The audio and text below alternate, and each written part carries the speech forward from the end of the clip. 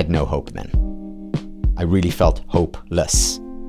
It took a long while before I regained some hope, and a much longer while before I found what has become my calling.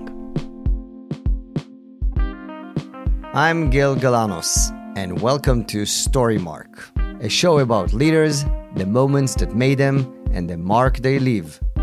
On today's show, happiness expert Dr. Tal Ben-Shahar.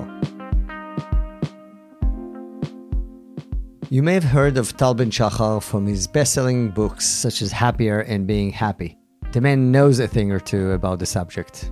I've had the pleasure of getting to know Tal over the past few years. He's one of the most interesting people to speak with, not just about happiness, but leadership too, which he's actually authored a book on called The Joy of Leadership.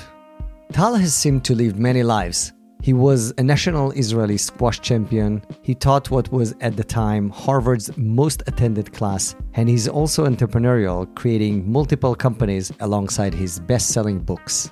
And what impresses me the most about Tal is his long-term commitment to the science of happiness. For Tal, this isn't just work, it's his calling.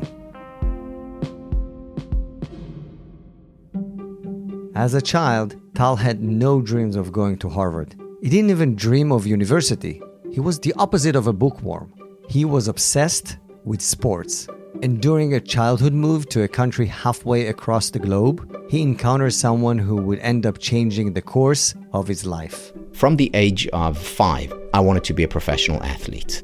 At the age of 9, we moved to South Africa. In South Africa, they really take sports seriously. That was a real treat for me. We spent 5 years there in a very small town, about 80 kilometers south of Johannesburg, a town called Van der Bell Park. And I played numerous sports there, table tennis and soccer and cricket and rugby. And then one day, my friend's father, Desmond Sweden, took us to play squash together. And for me, it was love at first sight. As soon as I picked up that racket, hit that ball against the wall, I said, this is the sport for me. And almost immediately, I started playing a lot. And I remember asking Desmond, if I want to be a professional squash player, how many hours do I have to play a day? And he said 3 hours a day. And the next day I started training 3 hours a day. I was 11 then. It was my passion. It was my calling. It was the only thing that I cared about. The only reason I went to school was because my parents forced me to. Because they said, if you don't go to school, you can't play squash. Otherwise, that is all I would do.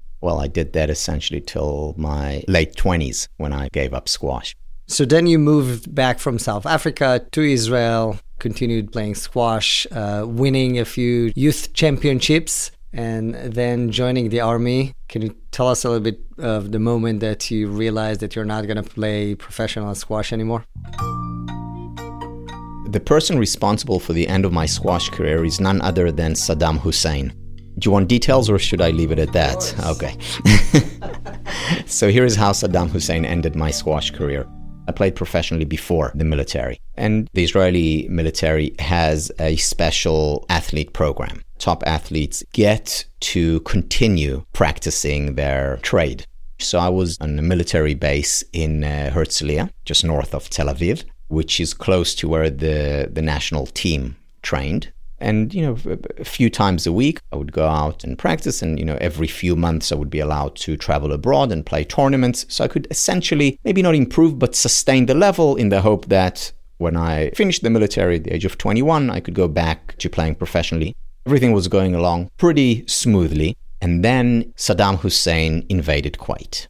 Now, just to put some personal context there, my role in the army, I was in charge of anti-atomic, biological, and chemical warfare. The reason why they put me in charge of that, not in the whole army, but just in that army base, was because you never really need the person, because hopefully, you'll never use it, and then you can have 3 years in the army without doing too much. And then Saddam invades Kuwait, the Israeli military goes on alert, and then all benefits of athletes disappear. Not only that, suddenly my unit within the army becomes very important because Saddam Hussein, at least the theory was that he has chemical, maybe even biological weapons. Not only that, when the Gulf War actually starts, my unit becomes the only operational unit in Israel because we absorbed the Patriot missiles in order to shoot down those Scuds. So from being the happy-go-lucky soldier, I became maybe literally the busiest soldier in the Israeli military overnight. So all the way till the middle of February, which is when the war in Iraq ended, I didn't play any squash, zero. And then I went back, and within 2 weeks, I got injured. That happened just a few times, the same injury. It was all fine when I was playing, but when I stopped playing during those 7 months of the war, my back muscles got a lot weaker, and my vertebrae actually shifted a little bit. I saw a doctor who said, look, this is pretty bad, and you have a choice either to give up your professional career because you're just not going to withstand the pressure of it, or operate on your back, and then it's a crapshoot. We don't know. Sometimes it's very successful and you'll be able to go back to business as usual in terms of training, but it may not work. And I decided not to go through with the operation, and then I had to give up my professional career aspirations. It was, up until that date, the most difficult experience of my life. That's the only thing I cared about. And suddenly I couldn't do it, and I did not see a future. Today I know that the difference between sadness and depression is that depression is sadness without hope. I had no hope then. I really felt hopeless. It took a long while before I regained some hope, and a much longer while before I found what has become my calling. But that took years. After realizing that you're not going to be able to pursue squash professionally, what's next? What did you decide to do? Yeah, so I really didn't know. And I must say, I deep down, I didn't want to do anything. I had very, very low levels of motivation. So I applied to a number of universities, all with strong squash programs, because while I couldn't play professionally anymore, I could certainly play college squash. I did get into Harvard and decided to go there. I was very happy when I got in, but I saw it as my second option. In retrospect, I'm very glad. But for years after, if you said to me, we've just discovered a wonder drug or a wonder procedure that, you're back and go back to normal and you can play professionally again, I would take that offer in a second. Only for Tal Ben-Shahar could Harvard be a second option. Okay, Tal. So you started Harvard, and what did you decide to study?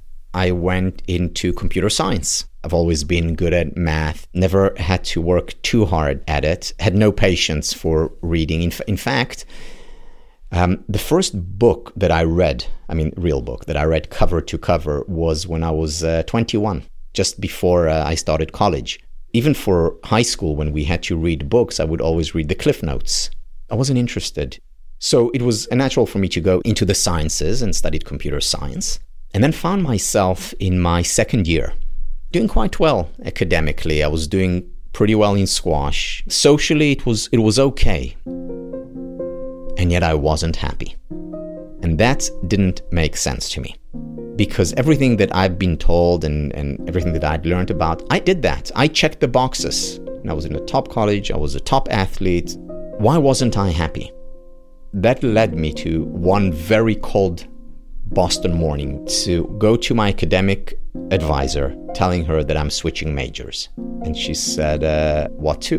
And I said, well, I'm leaving computer science and moving over to philosophy and psychology. And she said, how come? And I said, well, because I have two questions. First question is, why aren't I happy? Second question, how can I become happier? And it's with these two questions that I then went on to get my undergraduate as well as graduate degrees.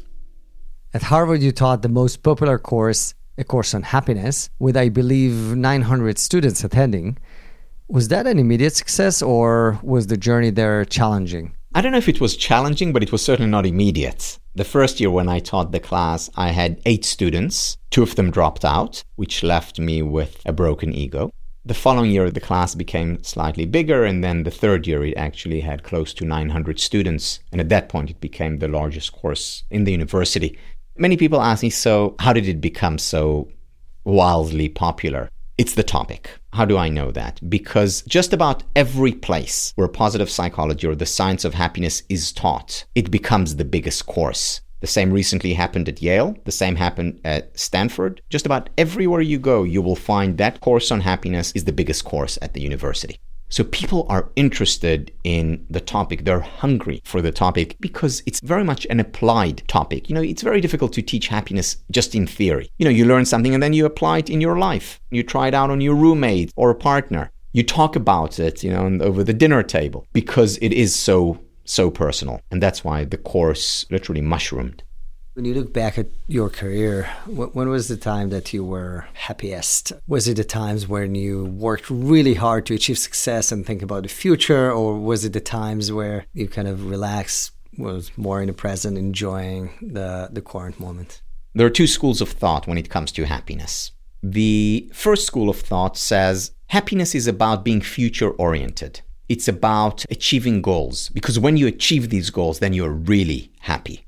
The problem is that we know that when we reach a goal, we're happy, but it's temporary. It's ephemeral. We have research on professionals who achieved their life goal, their dream came true. And they're extremely happy for a day or a month, and then they go back to where they were before. I really believed that when I win the national championships, then I'll finally be happy. And I won it, and I was ecstatic for 4 hours. It took me 4 hours to realize, this is it? What do I do now? Then I fooled myself into thinking, okay, so when I get into Harvard or when I get this job, when I make this money. I wrote about this and I coined this phenomenon, the arrival fallacy. The false belief that when we arrive at a certain point, then I'll be happy. It just doesn't work that way. So the future-oriented school doesn't have it right, it seems. So then the opposing school says it's all about the present. It's all about being in the here and now. But there's a problem with that school of thought too. And the problem is that we are future-oriented beings. That what drives us are future goals. So what is the right approach? The right approach is finding a synthesis between these two models of happiness. Having goals is important, especially having meaningful goals. Goals that are aligned with our values, with our passions. And then, once we have that goal, to let go of it, to relinquish it, and to focus on the present moment. Here lies an interesting paradox. Future goals actually help us focus on the present moment. And let me share a personal example. Just over a year ago, my publisher and I had an idea for the book, and that was a book about happiness in difficult times. And the publisher, said, okay, we'd like this book out on May 11th, 2021. And that was, almost a year before. But once I had this goal, I let it go. And I said, I know exactly what I need to do now. I need to wake up every morning and spend between 3 and 4 hours writing. I didn't wake up every morning and I said, what should I do? Should I write this morning, or should I maybe watch Downton Abbey, or should I spend time with my kids? No, it was very clear to me. The future goal helped me in liberating the present moment. That is how you synthesize the two. Have those future goals and then let go of those goals and just focus on what you're doing in the here and now. In your book, The Joy of Leadership, you talk about the 10X leaders. And since a lot of our listeners are interested in leadership and are going to be in influential positions, can you introduce a little bit the 10X leaders? The phrase 10X leader came to my partner, Angus Ridgway, and myself through our experience and research. So Angus spent 21 years at McKinsey in charge of leadership development within the firm. And what we observed was that when we see leaders who display certain characteristics, it's not that they're just, 10% better or more effective. It's not marginal, small differences. They are often able to raise the team or the organization by a factor of 10x. Now, what are these traits and characteristics that we identified? I'm a big fan of acronyms. The acronym that Angus and I came with is the SHARP acronym. The S stands for strengths. The first type of strength is the answer to the question, what are you good at? Where do your talents lie? The second question when it comes to strength is, what gives you strength? In other words, what energizes you? What is your passion? Now, the key with strength is finding the overlap between these two forms of strength. What are you good at and what are you passionate about? And when you find the overlap, that is your zone of great leadership. That's the S of SHARP. The H is health. One of the main reasons why organizations called me up was because of burnout, breakdown, high stress levels. Now, when we look at stress, the important thing to look at is that stress in and of itself is not a problem. That in fact, potentially stress is good for us. The problem rather is the lack of recovery. What we see in great leaders is that they experience stress like everyone else does. And they're very smart and strategic about introducing recovery Whether it's, every 2 hours to have a 10-minute break, or whether it's exercising regularly, or whether it's taking a day off. Even God needed a day off. Or taking a vacation. J.P. Morgan once said, I can do the work of a year in 9 months, but not in 12. Now, most of us don't have the luxury of taking 3 months off, but a vacation here and there, a week, 2 weeks off, is critical. So that's the H of SHARP. The A is absorption. And that's essentially about being mindful, being present, being engaged. More and more managers are realizing the importance of single tasking rather than multitasking. That often makes the difference between burnout or flourishing. Then the R of SHARP is relationships. Creating healthy relationships in organizations. There are many ways. One way that I do want to mention because it's so important, creating a culture of psychological safety. Psychological safety is the sense that it's okay to make a mistake, that it's okay to say, I don't know, that it's okay to be different, that it's okay to experiment and risk. The research shows that this is the number one predictor of successful, effective teams. So that's the R of SHARP. And the P, no big surprise here, is purpose. And we know that organizations with the purpose are much more likely to succeed and are much more likely to overcome barriers. Nietzsche once said, those who have a what for can overcome any how. And that's purpose on the organizational level and, of course, purpose on the individual level as well. That's important for leaders. Is there any difference between younger generation Z or millennials than older generations when it comes to leadership? I'd like to share a study that was run by my mentor, the late Warren Bennis, considered perhaps the founder of the field of leadership studies. And he did research asking the exact same question that you asked. What is the difference between the young generation and the older generation of leaders? And he interviewed great leaders who are in their late 20s, early 30s, and then great leaders who are in their 80s and 90s. Now, what was common to all of them, they were all successful. But where they were different is that for the old generation, there wasn't the issue of work-life balance. They worked and the wife balanced, which is another difference. The older generation were basically men. So that was one of the differences. However, what he found, and he didn't expect this, and this ended up being the crux of his theory, was that both young and old, all with almost no exception, experienced crucibles in their lives. Crucibles are very hard, difficult experiences where their sense of self was shaken. This could be a loss of a person very near to them. This could be a loss of identity. Think Steve Jobs fired from Apple. But an experience that really rocked their world to the core. All of them experienced. Now, one could say, well, we all have crucibles in our lives. But the difference with these leaders is that they all used that crucible as a learning experience, as a lever for growth. Falling down and learning to get up and learning to manage hardships and difficulties and challenges, this is part of growing up and an important part of becoming a leader. And we need to remember that. So now I'm going to ask you a series of questions that I ask each of our guests. What is one piece of advice that you would like to give the younger Tal? The piece of advice would be that too shall pass. Meaning when I go through difficult experiences, they are temporary, just like pleasurable experiences are temporary. And learning to accept and embrace that, that's an important part of happiness.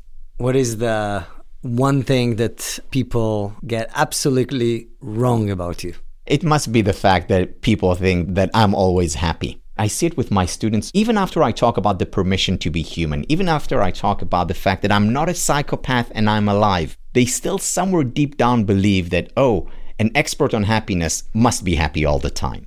And lastly, what are you most optimistic about? The human spirit. Throughout history, the human spirit prevailed. There have been some horrific things that happened in the world and are happening as we speak. And yet, the good seems to ultimately prevail. Not for everyone, not all the time, but ultimately for humanity. Tal Ben-Shahar, thanks for being on our show. It was a pleasure having you. Thank you very much. Thank you for having the show, and thank you for having me on the show. You've been listening to Storymark. If you enjoyed this episode, leave us a rating and review wherever you get your podcasts. Also, consider signing up for the Storymark newsletter, where we'll keep you up to date about upcoming guests. Visit storymarkpodcast.org to sign up, and you can also follow us on Instagram @Storymark. Storymark is brought to you by iTrek Studios. iTrek is a nonprofit that inspires tomorrow's leaders through peer-led week-long treks in Israel to experience its innovation, diversity, and complex reality firsthand. For more information, visit itrek.org. I'm your host, Gil Galanos. Our producer is Eli Blyer, and associate producer is Rebecca Sebastian. Our editor is Zev Levi. Thanks for listening, and litraot. See you next time.